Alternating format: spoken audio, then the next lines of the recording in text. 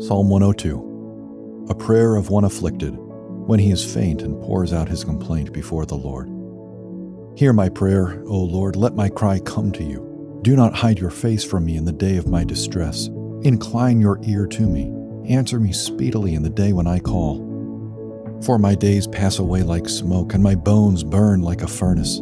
My heart is struck down like grass and is withered. I forget to eat my bread. Because of my loud groaning, my bones cling to my flesh. I am like a desert owl of the wilderness, like an owl of the waste places. I lie awake. I am like a lonely sparrow on the housetop.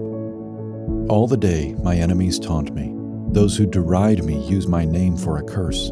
For I eat ashes like bread, and mingle tears with my drink because of your indignation and anger.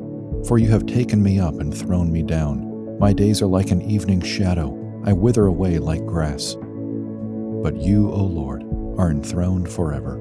You are remembered throughout all generations.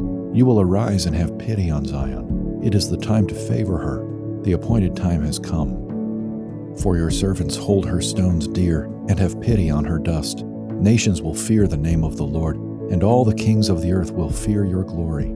For the Lord builds up Zion. He appears in his glory. He regards the prayer of the destitute and does not despise their prayer. Let this be recorded for a generation to come, so that a people yet to be created may praise the Lord, that he looked down from his holy height. From heaven the Lord looked at the earth to hear the groans of the prisoners, to set free those who were doomed to die, that they may declare in Zion the name of the Lord, and in Jerusalem his praise. When peoples gather together and kingdoms to worship the Lord.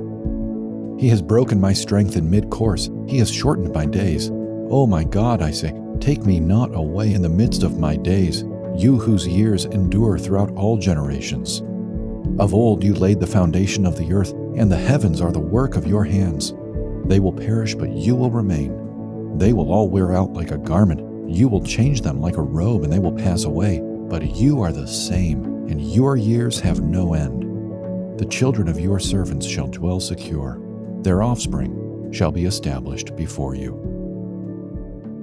This psalm, as the title says, is a prayer of one afflicted when he is faint and pours out his complaint before the Lord. Is this your present condition? Perhaps we could even put it this way. Is this ever not your condition? Certainly times of heightened adversity come. In this psalm, some tragedy has befallen the psalmist in the prime of his life. Yet pain is not something we experience some of the time. Pain is something we experience in some part of life all of the time. The consolation toward which this psalm beckons us is the permanence and stability of God himself. Throughout the psalm, we read of the transience of humanity, the established and enduring reality of God. They will perish, but you will remain.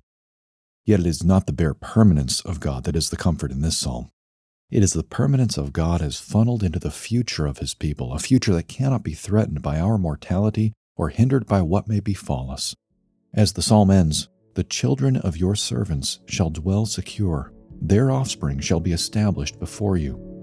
The grace of God grants a significance that transcends our brief little lives, for we have been united to Christ.